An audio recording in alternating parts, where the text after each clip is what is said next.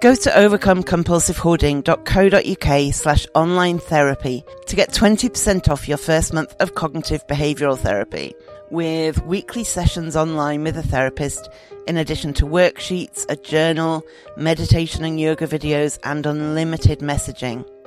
There's strong evidence that CBT can help people who hoard, and accessing therapy online can be affordable and accessible. Find out more and get your discount at overcomecompulsivehoarding.co.uk/online therapy.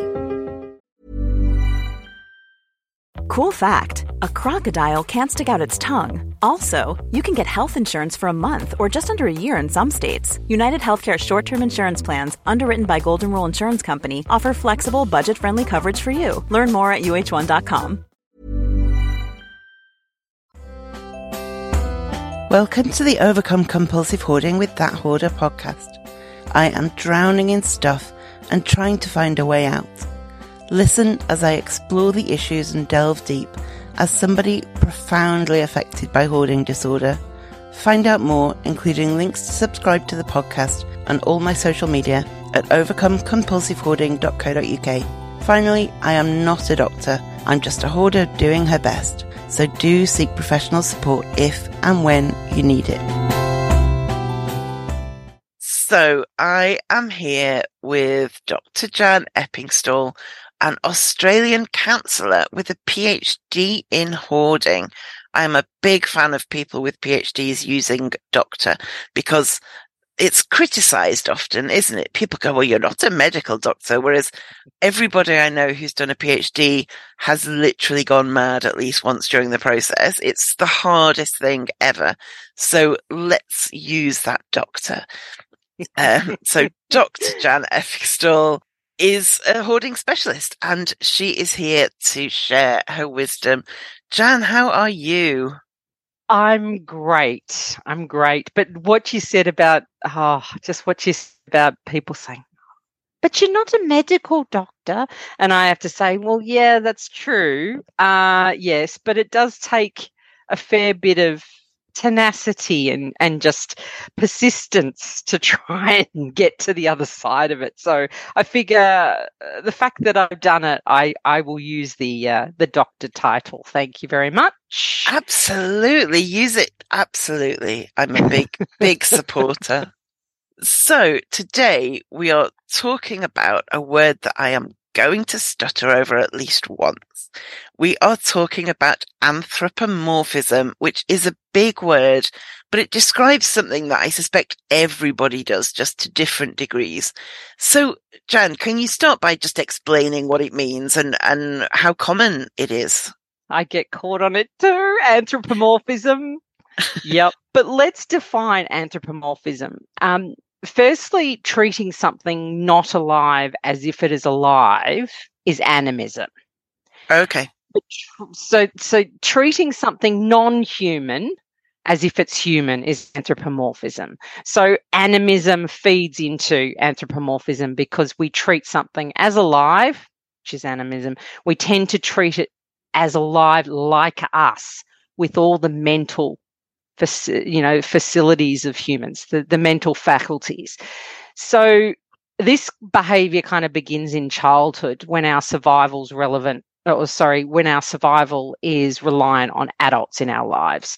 So we collect all of this information about people, we store that all up, and we use that to kind of imagine what other people are thinking, what they do, why they behave the way they do.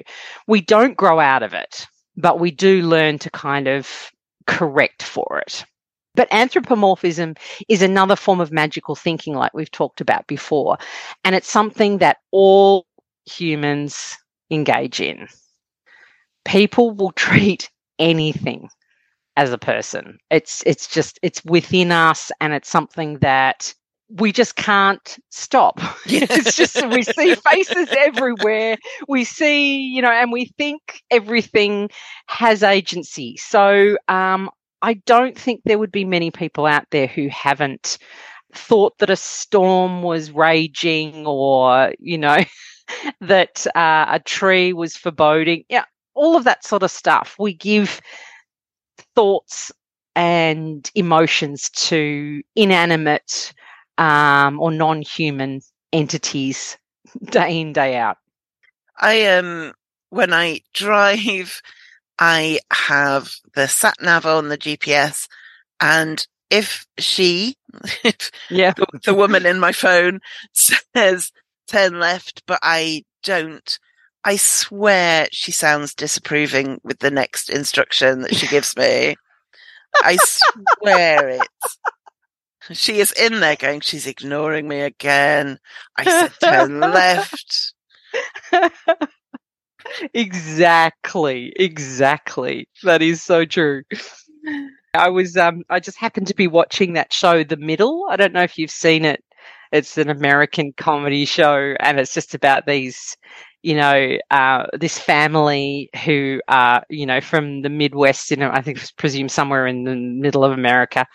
And the daughter, the episode I happened to watch, of course, was about decluttering. Of course. Why wouldn't it be? Of course. I haven't watched the show in about 20 years, and there it is. So they're sorting through some things, and the daughter happens to have a set of hot rollers for her hair. And her brother has said, oh, let's just chuck that out. They don't even work. And this girl's face has just dropped. She's like, no, you can't throw those out. And the brother said, oh, I suppose you've given them all names, and you feel like they'll feel sad, blah, blah, blah. And she's like, how did you know? Oh my God.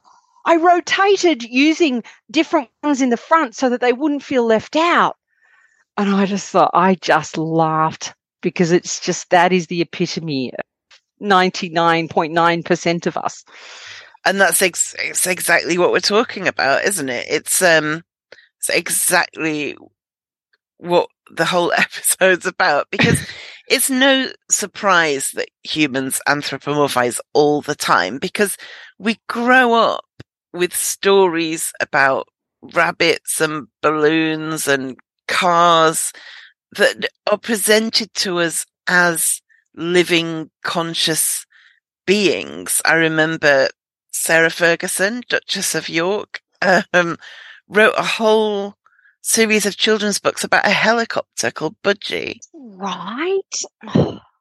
And there's evidence also that anthropomorphism goes back to really ancient times.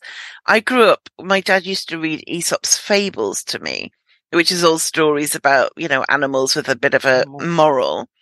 And he lived around 600 BC. And so this has been around for a long time. There's speculation that cave paintings could be evidence of anthropomorphism, although that's not as clear.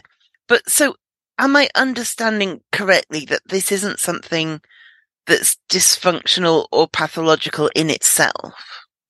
Yeah, exactly. It is not something that we need to stop doing. And it evolved in humans because we need to see other people's minds in order to survive.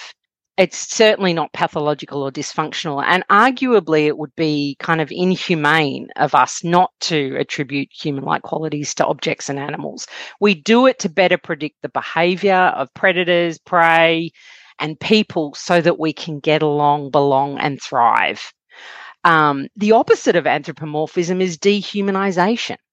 And we know that that's dangerous. So treating those outside our circle as less human can lead us to denial of rights, mistreatment, even elimination. And we've seen that in our history. So humans' anthropomorphic tendencies should not be eliminated. That's for sure. It's not something that we should be attempting to do. But as we discussed before, the phenomenon's really about how people understand minds, their own and others around them. And one of the things that I found really interesting when I was looking a bit deeper into anthropomorphism, those on the autism spectrum tend to struggle with something called theory of mind. That's the ability to represent the mental states of other people. But they are more likely to attribute mental states to objects and animals than non-autistic people. Oh, which I found really interesting. Because often those with autistic traits misunderstand the thoughts and feelings of other people. That's one of the kind of concepts around that, Yeah. struggling with the theory of mind. The original thesis was that those on the spectrum would then be less likely to anthropomorphize due to their inaccurate assessment of other mental states. But the opposite is actually true. And I think the reason could be that those on the spectrum are compensating and engaging in this kind of pseudo-social interactions with non-human entities to sort of practice and improve upon future human interactions. But unfortunately, we tend to believe non-human entities are like us and that they think like us. So when we give our stuff emotions and thoughts, we have no way of knowing if that's actually accurate because they don't have feelings and emotions. Yeah. Really, what we do is we project our thoughts and feelings onto them. So we're really kind of interacting with ourselves. Yeah. So does the cat really, really, really love us, or does the cat like the fact that we put food out twice a day? Yeah. Yep. Exactly. I mean, they do tend to have some very basic urges and those sorts of things, but they certainly can't disapprove or Yeah. I don't know, feel sad or those more complex things. And so how does anthropomorphism tie into hoarding? I think because we project our own thoughts and emotions onto our possessions or animals, insects, plants, the health of our psyche impacts our relationship with non-human entities. So for those who hoard, or anyone with a significant mental health issue, by anthropomorphizing, they're attempting to compensate for feelings of, for example, abandonment, grief, loneliness, depressed mood, and they seek out belonging, empathy, control, understanding, unconditional love, consistency through these non-human agents. And they give them what they desire most in their own lives. So they're almost giving themselves the things that they need via these non-human entities. And so that's where we see the link with anthropomorphism and hoarding and other types of mental health issues as well. I don't think it's just hoarding, and because it is something that's commonly a human behaviour, it's not only hoarding. And I read several theories when I was researching around this issue that people who are lonely are more prone to anthropomorphize things. The theory being, and it makes sense to me, if they can't have people around them, they will turn the things or the animals around them into substitute people. And I also know that there can be strong links between loneliness and hoarding. Could those ideas link together to explain some of why anthropomorphism and hoarding are so interlinked? Yeah, and I think there's some research. I think Jessica Grisham did some work. She's from Sydney, University of New South Wales, I think. She did some stuff around that. And we look for minds, especially when we need to feel in control and when we're lonely. The research kind of links those two things together. And in these situations, which are central to typical hoarding behaviours, our mind reading kind of overflows to other entities that don't actually have minds. So it's almost just like a proliferation of that. We're looking for control. We're looking for to ease our loneliness. But as I said before, whatever it is that a person lacks in terms of social connections, they'll look for it in safe, non-critical agents. And we're wired to connect. We need others to co-regulate our emotions, and we feel, and in order to feel a sense of belonging. We'll do anything to achieve this. I mean, you look at the movie Castaway and Wilson, the volleyball. I mean, that just demonstrates this perfectly. The cat lady trope, we find a way to connect, even if it's pseudo-social connections, but it will always be a poor substitute, unfortunately. But that, I think, is why the link is quite strong.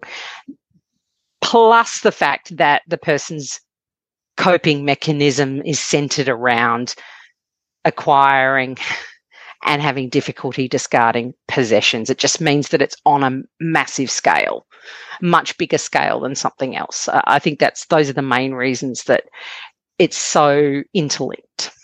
I've definitely thought things like, I can't throw that thing away, or the other thing will be lonely, or I can't throw that away, it will feel really unappreciated and sad. But if you ask me whether I genuinely thought that book or that pair of jeans had a brain and thoughts and feelings, I would know objectively that they don't. So what makes those thoughts so powerful for hoarders when they don't stand up to any scrutiny? At all. At all. At all. I do think it is because of that compensatory nature of anthropomorphism. It's very hard to treat something you've imbued with human qualities in a way that you wouldn't like to be treated. Yeah. So, that projection of our thoughts and feelings onto the agent kind of triggers something deep within us. And when we say those words, as we're thinking in our mind, I can't throw it away because that thing will be lonely. The word lonely just kind of sets off our nervous system. Unappreciated sets off our nervous system. Abandoned. All of these words are kind of trigger words for us. And if we're not aware of it, and we don't actually scrutinize it, which often we don't. These things just happen. We just think about these things. We don't actually pay attention to it. So if we don't pay attention, it's going to influence our decisions subconsciously. So that, I think, is, it just doesn't stand up to scrutiny if you give it a bit more thought, but we often just don't give it a bit more thought. Yeah. Yeah, we don't. And the thing about trigger words as well that you've just said, I was talking to a friend and she has worn the same earrings since having her ears pierced years ago, always worn the same earrings. And she was debating getting some new earrings. And she said, but I don't know because these ones have been so loyal, and that's another word that people value loyalty, of course. Yep. And of course, if I said to her, do your earrings, did they have any choice in sticking around this whole time? Are they really loyal? She would have, wasn't acting. She would have laughed it off and gone, yeah. What are you talking about? But yeah, that's a strong word as well, isn't it? Yeah. They're loyal. Yeah. Yeah. And a lot of it, and I think if we were really to analyze, if we were really to sit down and kind of pay attention to the words, they're often things that we value in others and in ourselves, or they're things that we seek out. Yeah. It's just, and that's the way. I don't want to be treated that way, so therefore I won't treat other things that I've given, I've bestowed human-like qualities to. I don't want to be lonely and rejected, so I don't want to make that pair of jeans feel lonely and rejected. Exactly. I find a lot of my clients, they anthropomorphize insects and plants quite often, and there's this real, sense that everything has a right to live, in peace and harmony, that kind of empathy for living things. And it can go to some great, some extreme lengths. Don't stand on the snails, or, don't pull out the weeds, or don't, and it's a very all-encompassing thing because they don't feel that they're being loved and cherished and honoured, and so they will do that for their veggie patch or, the grasshoppers or whatever it is that lives in their backyard. Yeah. Could there be a link between anthropomorphism and acquiring as well? Oh, yeah. So that lonely greeting card that's, must be bought and taken home so it can live with the other ones, so it can belong, that could definitely trigger acquiring. Or sometimes like seeing a sad lamp on the side of the road that looks like it has stories to tell or more life in it yet. That's going to come home. Yeah. That's coming home with someone. And once it's in, and the hardest thing is, this is the crux of it. Once it's in the home, it will be even more difficult to let go of, because now a new relationship has formed between you and the object. You now have a story. I picked you up on the side of the road, it was raining, and I made sure that you didn't get wet. And so it's this whole relationship that's built up. So it will make it twice as hard to let go of it. Yeah. So that anthropomorphizing at the moment of acquiring, that attachment to the possession at the moment of acquiring, is likely to have an exponentially, a bigger impact on your hoarding behaviors, because it's going to be that much harder to let go of. Yeah. So it's dealing with that acquiring before it comes in is important. Because there's the endowment effect. I've done a whole episode on the endowment effect. There's also, we've talked before, I can't remember the context, but about kind of somebody who, when shopping, would always buy like the most battered thing on a shelf because they felt sad that nobody else would buy that one. And yes. But also, I spent Christmas with friends, and at one point, my friend whose house it was talking through some bits and bobs that were on her fireplace and saying like, oh, my mum crocheted that, and, I got this from here, and there was a little story for each thing. But that was a total of 5 things, whereas hoarders have a little story for everything. I pick up a random scrap of paper and I know the story, and it makes me feel more attached to it. And so what you're saying about when you bring something in from the cold, and you rescue it from the rain, I think hoarders create and remember those stories more than most.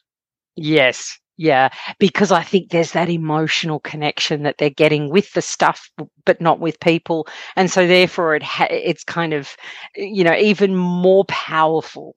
Yeah. And that's how that attachment becomes more powerful. So it's kind of a chain reaction, and it's a self-fulfilling kind of prophecy too.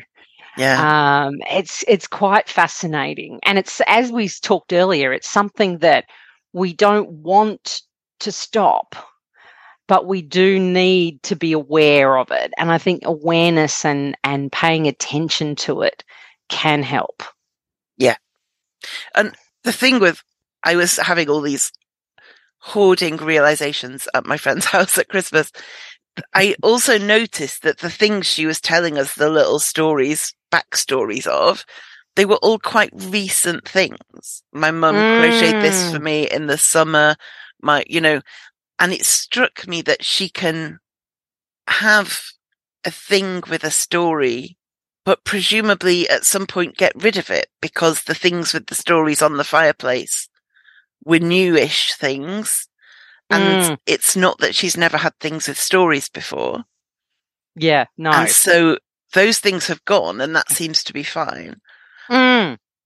Whereas, and she's not feeling regret for those things. And, that could be done. It was a kind of, you can have things with stories and not keep them forever. That's interesting. Yeah, that's interesting. Yeah, exactly. Exactly. It's kind of like, okay, well, how does she do that? How does that come about? Yeah, it's funny, it is isn't very it? interesting, though, yeah. Oh, that's how people live. Right, got it. Yep. So I know with other mental illnesses, anthropomorphism is sometimes deliberately used in kind of recovery, I guess. Someone with an eating disorder might separate themselves from their eating disorder. One of my friends called her eating disorder Ed, for ED, so that they could say, that's not my thinking, that's what Ed says. To create some distance between themselves and the dysfunctional thinking. Is there any way that kind of approach could apply to hoarders, or is that not really the same kind of thing? I do think kind of anthropomorphizing part of the brain or that dysfunctional entity could definitely be helpful. You know, that's just my anthro talking, or that's hoarding talk. You know, it's almost kind of like the parts theory in internal family systems, which is a type of individual psychotherapy. The idea that part of me is concerned that this sock is without a partner, but another part of me thinks it's ridiculous, crazy talk. You know, what does my wise mind, or my, you know, Right. my center, the center of me, what does my authentic self think? Yeah. So yeah, I do think that there is a way to kind of anthropomorphize parts of the mind of what's coming up for us. Yeah. And also being able to look at thoughts and feelings rather than from them can help significantly. I think we've talked about this before. The diffusion technique that we use in ACT is, as you were saying, a way to create that distance between stimulus and response. And that's how we make change. We need to break the connection. We don't want it to be too close together. Something stimulates something. The response, we need to try and be more aware of what our behaviors, whether they be thoughts, feelings, physical actions, we need to make that gap so that we can kind of ponder and look at it and think, I'm doing that again. That's hoarding talk again. Well, that's interesting. You know, that curiosity. Yeah. Yeah. I sometimes ask myself, my CBT therapist didn't like my wording, but I sometimes ask myself, what would a normal person do in this situation? You know what? That's actually that's one of the things that I've been meaning to write about in the newsletter, about having a values, almost like a values sort of role model kind of thing. Exactly. You know, what would whoever that person is that you highly respect, your mother, or, you know, I don't know, Beyonce, or whoever it might be, you know, rather than what would a normal person do, what would that person that's my values role model do in this situation? Say hello to a new era of mental health care. Cerebral is here to help you achieve your mental wellness goals with professional therapy and medication management support. 100% online. You'll experience the all-new Cerebral Way, an innovative approach to mental wellness designed around you. You'll get a personalized treatment plan from a therapist, prescriber, or both in a safe and judgment-free space. Your Cerebral therapist or prescriber will outline a customized plan with clear milestones along the way, so you can get to feeling your best. With Cerebral, you're not alone in your mental health journey. We're here to empower you to live a fulfilling life. So take that first step towards a brighter future and sign up today at Cerebral.com/podcast and use code ACAST to get 15% off your first month. Offer only valid on monthly plans. Other exclusions may apply. Offer ends July 31st, 2024. See site for details. Normally, being a little extra can be a bit much. But when it comes to healthcare, it pays to be extra. And United Healthcare makes it easy with Health Protector Guard fixed indemnity insurance plans. Underwritten by Golden Rule Insurance Company, they supplement your primary plan, helping you manage out-of-pocket costs without the usual requirements and restrictions like deductibles and enrollment periods. So when it comes to covering your medical bills, you can feel good about being a little extra. Visit uh1.com to find the Health Protector Guard plan for you. And also even just thinking what the whole wise mind idea, that inside you there is that knowledgeable, unflappable, authentic self that is always there, but sometimes it's clouded by these other parts, and we just need to kind of ask it, you know, what would be the wise mind choice in this instance? Something I do with friends a lot, and they do with me, is, you know, when you ring someone up and go, can I just check something out with you? Because I don't know if I'm overreacting, or I don't know if I'm underreacting, or I don't know if I've done something wrong and I can't work it out. Can I just check it out? And there's a real value in having people, first of all, you can approach, but who will also be honest and say, I think you are overreacting, or say, no, I think you're absolutely justified, or I think you did the right thing or the wrong thing. And it seems like an extension of that. If, Mm. what would a normal person do? If I'm freaking out about throwing that away, what would a normal person do? They would probably just throw it away. And it can sometimes get me over the last hurdle, really. Yeah, and it's like I say this really often. It's the same for me. I have the same impulses. I have the same concerns. It's just that it's on a bigger scale. But I sit there and I will and ah about throwing something out, and I have to do the same thing. What about this is so hard for me? Yeah. Why is this one difficult? And often it will be something, it'll be some, it cost a certain amount of money or someone gave it to me. There'll be all these things. And then I have to really kind of give myself a chance to sort of weigh it up. It's not, I just can't just throw things out easily either. Yeah.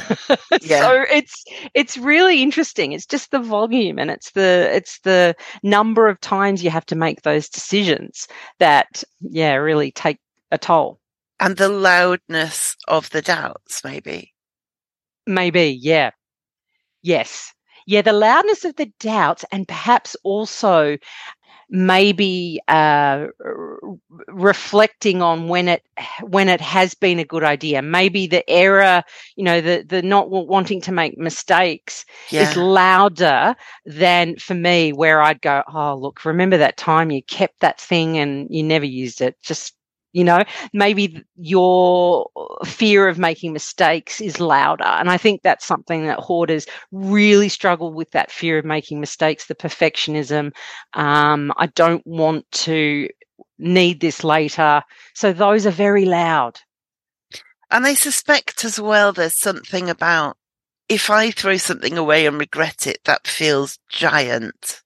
Whereas a lot of people, if they throw something away and regret it, they will just go, okay, well, next time I won't, something, and that's right. Move on. It again, the loudness of that kind of regret, rather than the 1,000 times we threw something away and it was fine. Yeah, I do agree with that assessment. I think that's true. So given that we can't, and as you said, shouldn't even try to get rid of our own anthropomorphism, what can we as hoarders do to understand the role it plays in our hoarding behaviours? I think what we need to first be able to understand what the features of inanimate objects that trigger us, to attribute human-like qualities to stuff. What are the features of those things? So one of the things is movement, behavior. One of the things that indicates to us agency is things that move. So even a dot moving across a screen makes us attribute agency. So if something avoids obstacles or chases something else, then we think it has a mind of its own. And neuroimaging studies have shown that watching animate shapes moving in a goal-directed way engages parts of the brain that detect biological motion. So, and also other areas that are implicated in judging others' mental states are triggered. Even the imagined movements of something, you didn't expect, something you didn't expect, like you didn't see a step or a tree root, that can cause you to attribute blame to that object. Yes. So we've got all these things that are... Yeah, someone I know who is dyspraxic and bumps into things a lot and falls over a lot does believe that a particular door frame in her house hates her. That door frame hates me. Yeah. And also what you're saying about movement, one of the studies I read, they showed people just some dots moving around a screen and asked them about it. And they had whole stories about that dot was a bully and that dot was, and it was just dots on a screen. Yeah. Yeah. Yeah. And not only do we attribute agency, but as you've just demonstrated, we create stories around everything. And that's just human nature as well. And we've always got a story about why something happened. I think if we're kind of aware of that, if we can recognize it as we're, in the moment. Yeah. That's really important. But the other thing we mentioned earlier, we see faces everywhere. I've got a friend with an Instagram account of just pics of faces she's seen on the footpath or in tree trunks and other random places. She just can't help it. She'll see something. Oh, that looks like a face. Snap. There's a name for it. Is it pareidolia? Something like that? Yes, pareidolia. That's exactly what it's called. Yeah. Yeah, and some people have it more than others. I see faces everywhere. I'm very much...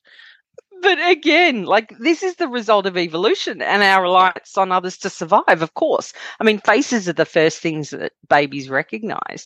So babies recognize more faces than adults. Yeah. Recognize more people. Yeah. And the thing about it makes complete sense because they are 100% reliant on someone else. I mean, that's was part of our evolutionary journey that, okay, we had to have more fragile babies in order to have bigger heads with more brain capacity.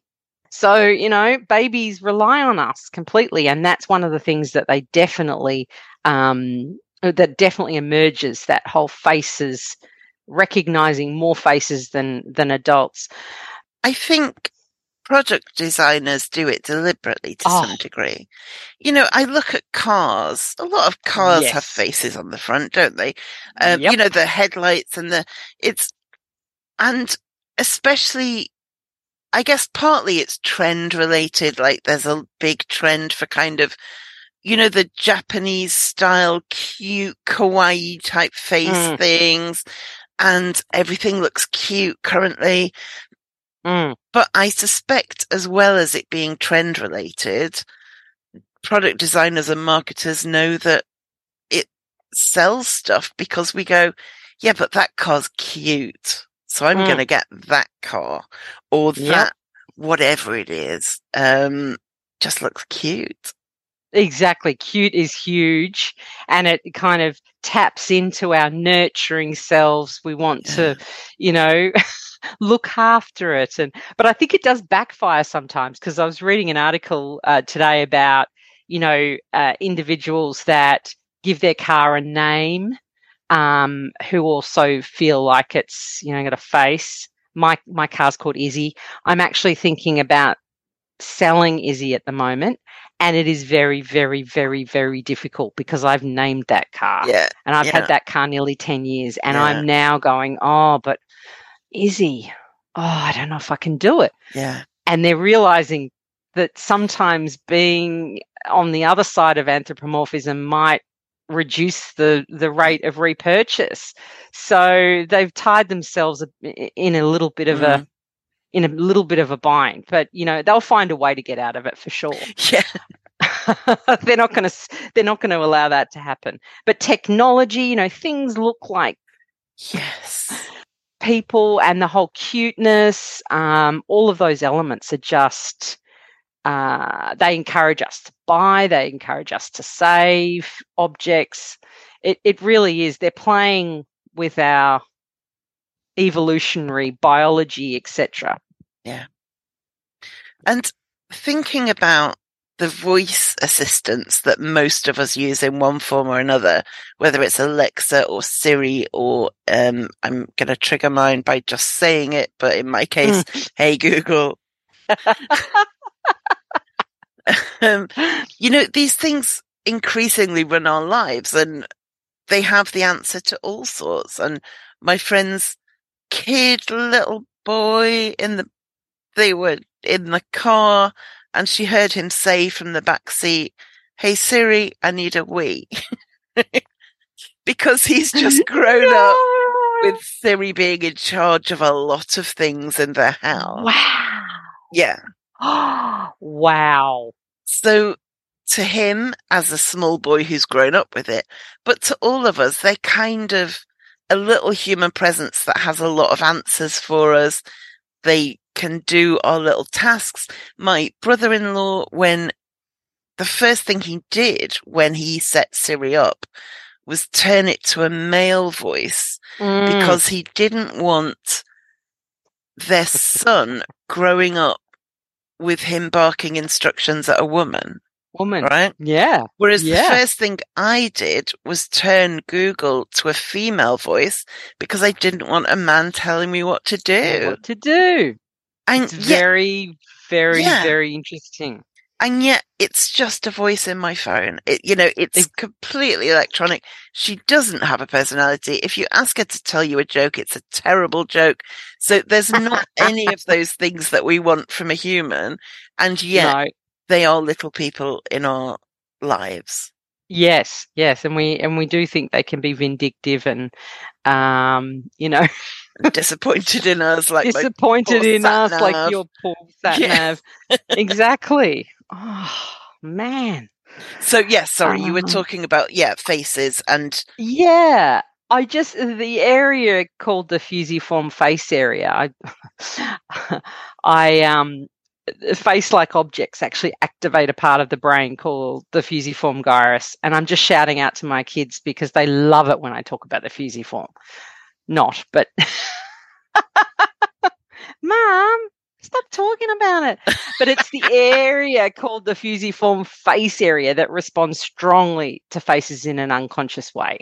So before we can even say burnt toast, we recognize that there's a face-like pattern on something. It's just, and it's quite often Jesus.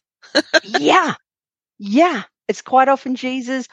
And that's the other thing, the whole idea of higher powers, God, etc.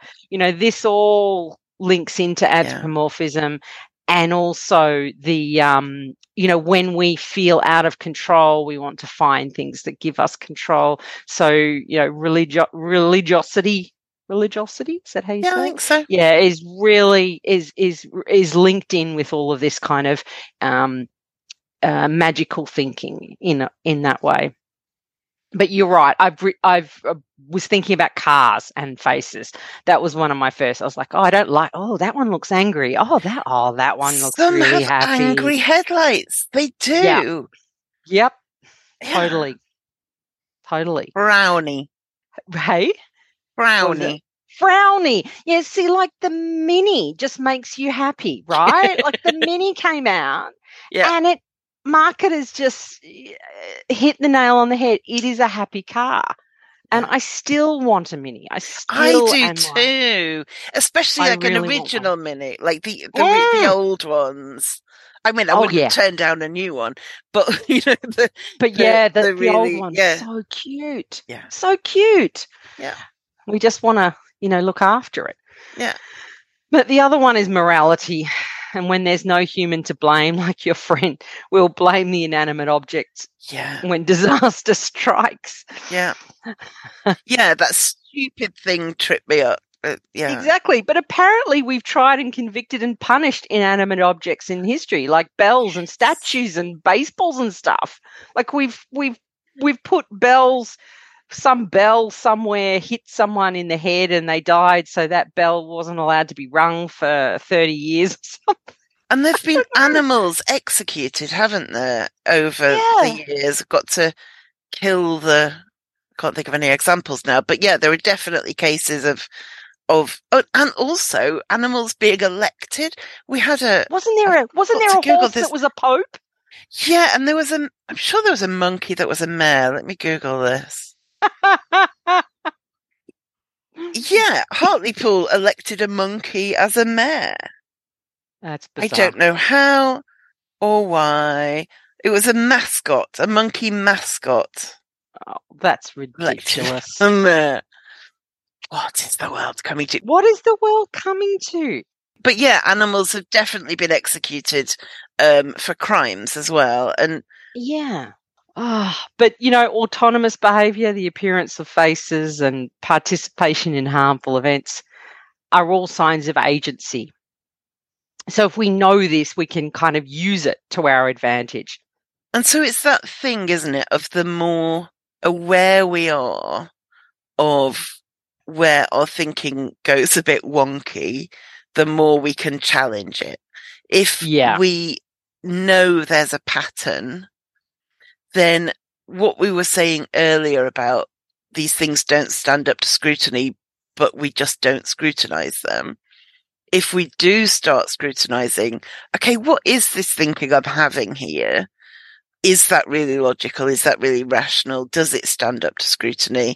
I feel like this bag will feel sad if I give it away. Is that actually true? And it doesn't take much thinking to realize it isn't. That's not to say you won't still have that gut reaction. Yeah.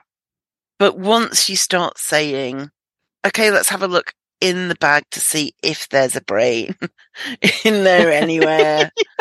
You're not, if there's a brain in your bag, you've got more problems than hoarding. Exactly. Exactly. Yeah.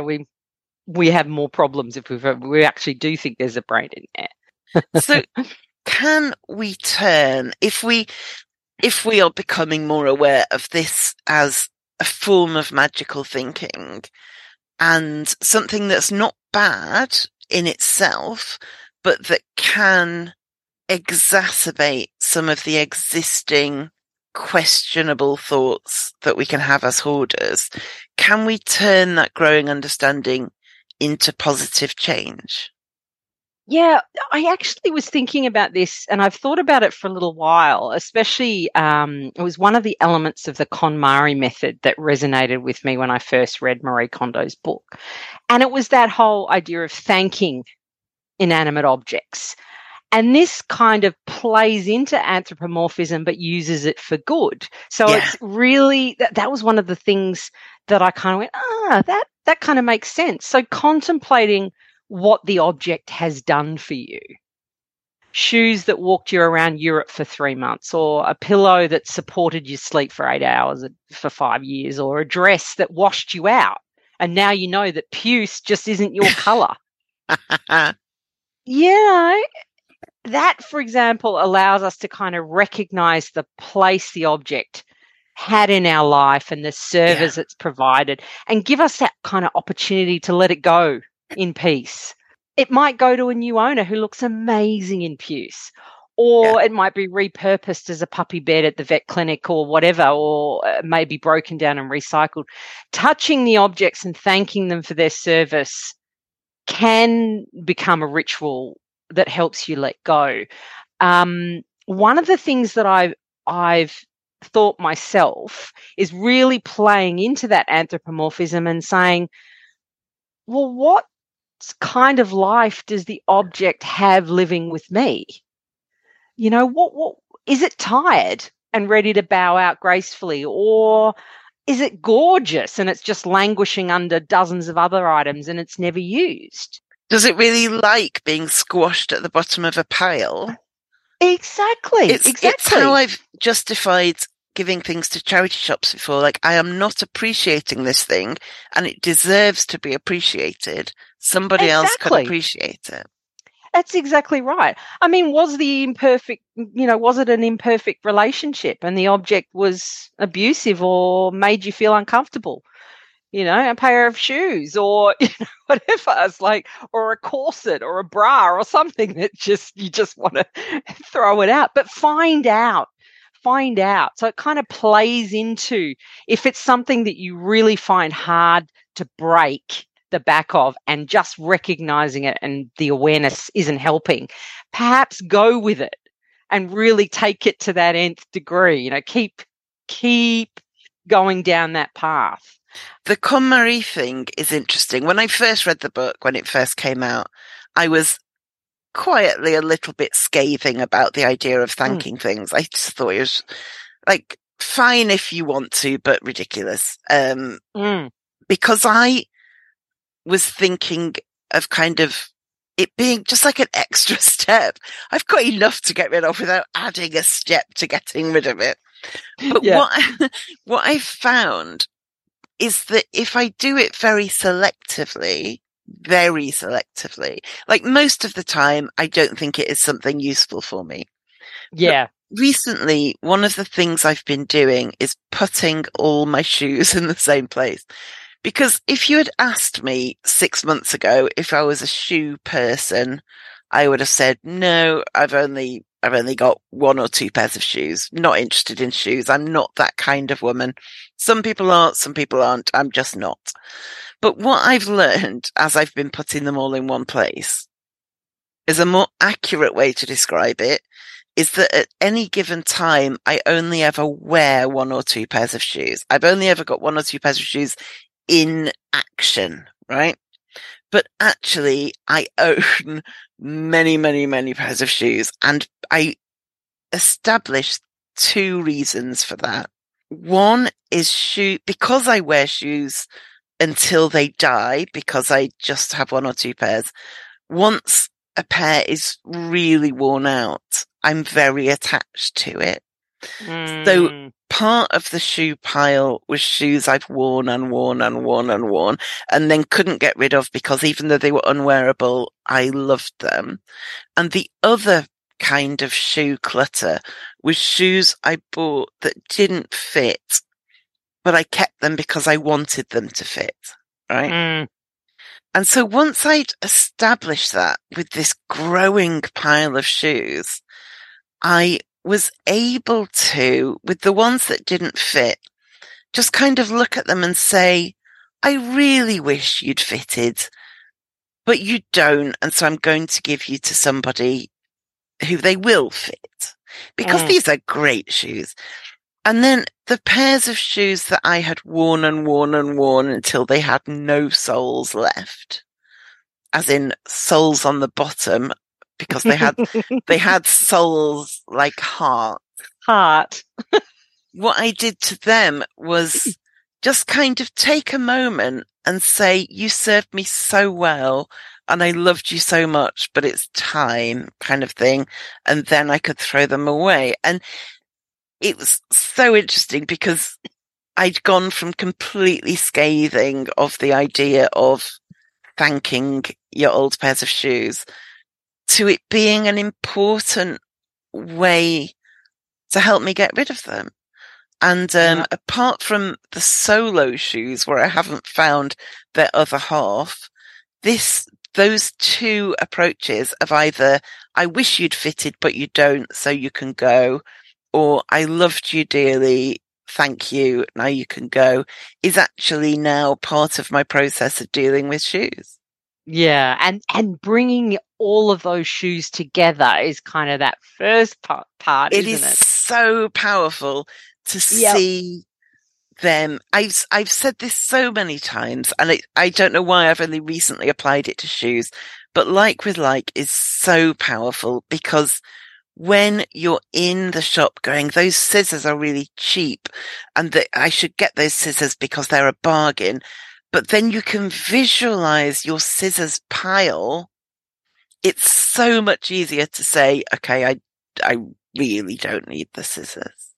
Yeah. And it is very powerful. Yeah. It is. And I was delayed applying that to shoes. I think because I genuinely believed I only had a pair or 2. Yeah. But now I'm applying it to shoes and have been doing, it's a process. I come across shoes, as I tidy and as I hoard a bit. Yeah. But putting them all where they're supposed to be. My weird dilemma of the week a while ago was that I'd finally decided that a particular pair of shoes could go. And then I could only find one of them and I didn't know what to do with that one so that when I eventually found the other one, I would still know where the first one was. And one listener said, put it where the shoes go and then you'll know where and I was just like, I love you for thinking I have a place where shoes go. Exactly. I love you for that. Yeah, but now, that is just. But now I do have a place where shoes go, and it's so interesting. And you've probably found that other matching shoe, it's gone. It's gone. Yeah. But that is, like not being able to find the matching whatever it is. That whole. I have to have a set and I must pass it on as a set is really also holds a lot of people back. And that's one of the kind of autistic traits that I've found in a number of clients who really struggle. They want to get the whole set of something. And even sometimes they even are happy to like sell it on if they've got the whole set. But the whole process of creating and completing the set is so important for them that it doesn't actually matter what happens afterwards. They will actually sell that series of books or those figurines or whatever. But when they don't have every single one, they will still continue to hunt. I know. I can't remember what it was. I think it was jars or something. I needed a jar, and then in the shop they had jars in sets of. They had the same jar in like 3 different colours, and I remember thinking, well, I should probably get all 3, knowing I needed one, but they went together, so surely I need all 3. And going, well, I don't even like the 3rd colour, so maybe I could get the 2. Oh, but it's not complete then. You know, I needed a jar, and I could have, you know, it was a dilemma. And you could have walked out with 3 and then had to find a home for all 3 and never use them. It is a dilemma. It is often a dilemma for people, especially those who do feel the need to complete that set. The other thing I guess we can do is recognize that we're projecting our own thoughts and feelings onto the objects. So that can give us a huge insight into where we need to work on ourselves. Verbalizing your thoughts as you work through, like I've said before, you're working with your possessions. That'll highlight to you the typical thoughts and feelings that you're projecting on your stuff. Those trigger words, the lonely, the unappreciated, that sort of stuff. These emotions and cognitions that pop up the most are the ones to focus on with journaling or with therapy. If you think it looks like it has a face or you name an object, you just know it will be more difficult to part with. But remember that you can engage with the object and thank it for the times it supported you and let it go. That is one of the hardest things. If you do recognize it's got a face and you do give it a name, chances are it's a fait accompli. It will be harder to get rid of. But loneliness and isolation are really so common for those of us living with hoarding. And if you're able to recognize that you're using pets or stuffed toys or figurines, whatever it might be, to feel a sense of belonging and control because you have little human interaction, maybe think about working with a counsellor you can trust who uses animal-assisted therapy or equine therapy, something along those lines, to slowly open yourself up to talking about yourself first with the animal and then with an understanding human. It can really help that step in between if you are, if you really struggle opening up. The other thing to remember is stuff might be reliable, predictable, and safe, but it can't call you out on your BS or offer you another perspective. It can't hug you back or make you a cuppa. It really is just stuff. Yeah, that's the cold, hard truth. It is. It is. And we can attach meaning to it, but that's us, not the thing, isn't it? Yeah. And that's the hardest thing. It's just if you are anthropomorphizing to that level, then you're really in your own echo chamber because it's telling you, you're talking to that thing and it's giving you back what you gave it. So it's not going to give you a faithful representation of reality, unfortunately. It's making me think of those toys that record what you say and then repeat it back to you. Oh, that's gone deep. Whoa, that's really gone deep. Yeah. Jeez, yeah. Whew. I think so. What you want to do is record. I'm just a teddy bear.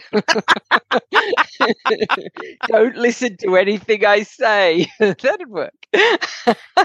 And like with everything about hoarding, it's all about proportionality, isn't it?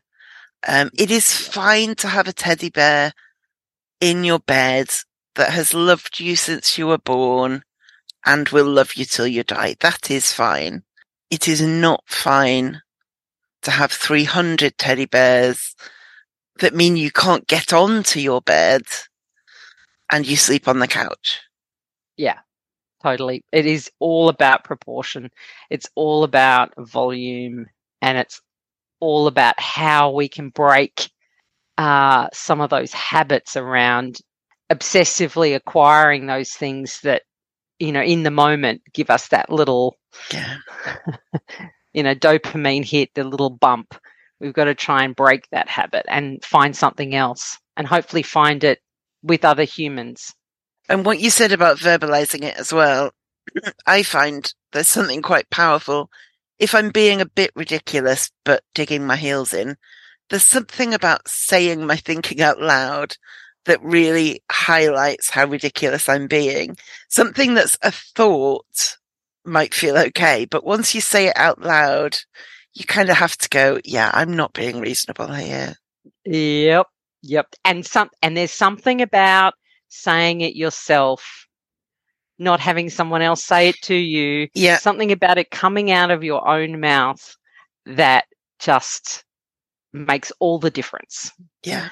And that's why often, I don't have to say stuff. I can just let people now tell me say aloud what you're thinking about these things.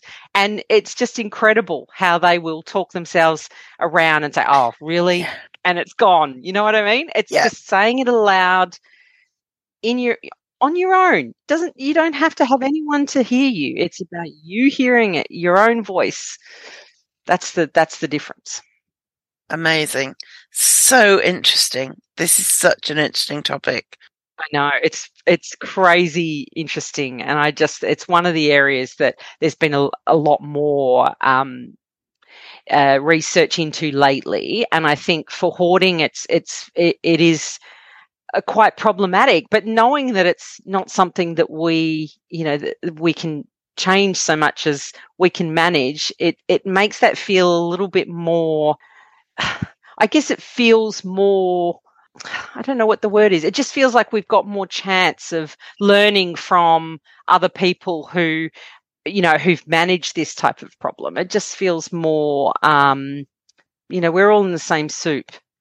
We're all doing the same things. It's just that, others maybe have recognized it sooner before it's got so overwhelming.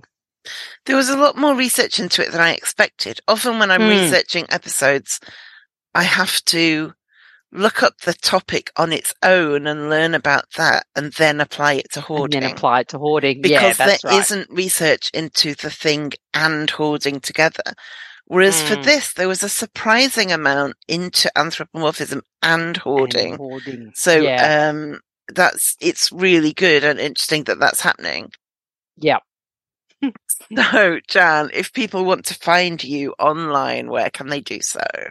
They could go to Instagram, where I am at Stuffology, at Stuff_ology, or Twitter at Stuff_ology, or Pinterest. Come and check out my Pinterest stuff at Stuff_ology. I have a Pinterest account as well.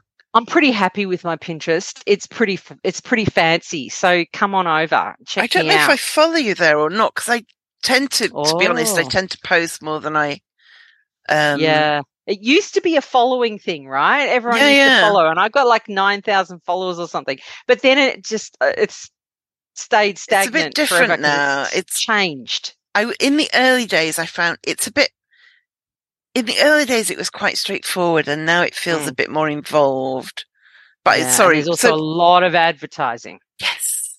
So what's your Pinterest username? I will make sure I include that in the show notes. At Stuff_ology. And then my Facebook handle is at Stuffology Consulting. And you can always email me, jan@stuffology.com.au.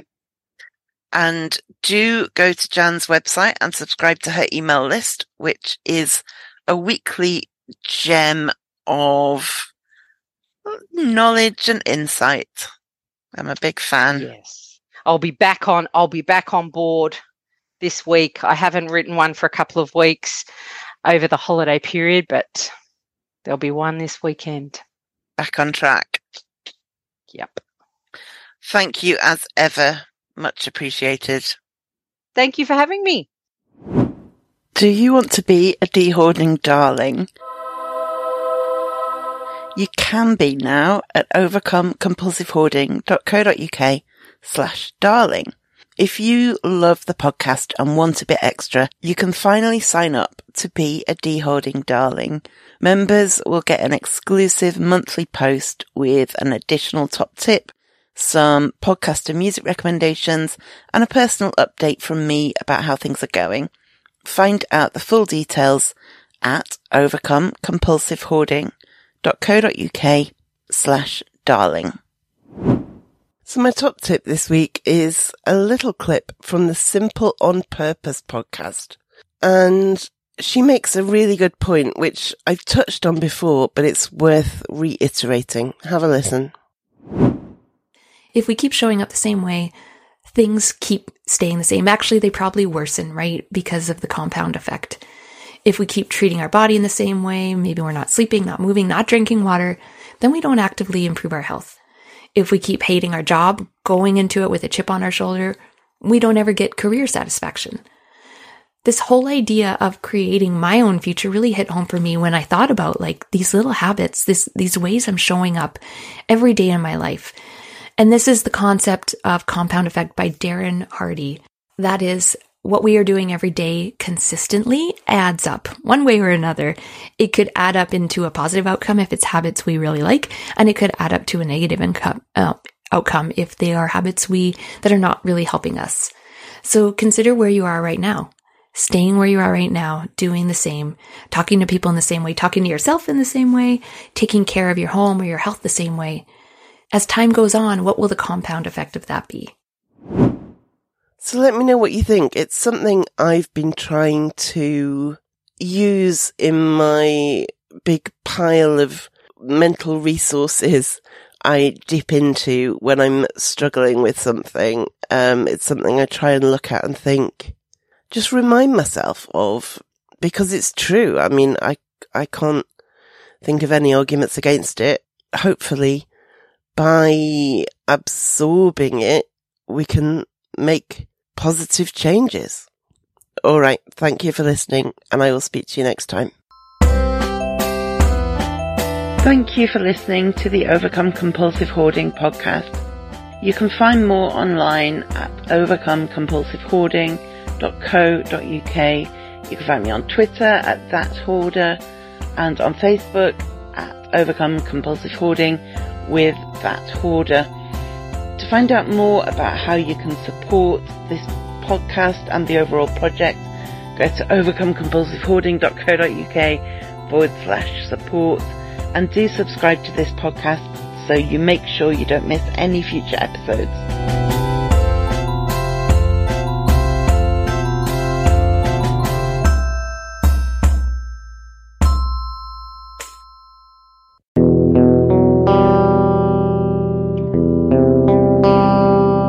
Getting professional support as a hoarder can make all the difference. Having somebody on your side who can help you to learn about yourself and make progress in your home is invaluable, but finding an affordable therapist can be a nightmare. Accessing therapy online gives you the option to find the right person who doesn't even have to be in the same country as you, never mind the same town or city. OnlineTherapy.com offers a weekly live session with a CBT therapist for individuals or couples. It offers unlimited messaging, worksheets, a journal, and even yoga and meditation videos to help you cope. I have a special link for you that will get you a discount at overcomecompulsivehoarding.co.uk/online therapy. As you know, I've had CBT, and 2 years later, I still use the realizations I had about myself, as well as the skills I learned. Listeners tell me that you've started to use some of the skills I've shared on this podcast. CBT is a therapy with a broad evidence base that is widely used for a range of mental health difficulties, including hoarding. OnlineTherapy.com specializes in CBT, and if you're not happy with your therapist, you can change to a new one with the click of a button, and prices start at $40 a week, which, if you've seen a therapist before, you'll know is incredibly cost effective. What's more, if you use my link, you can get a whopping 20% off your first month. So sign up at overcomecompulsivehoarding.co.uk/online therapy and get 20% off your first month with your new online CBT therapist.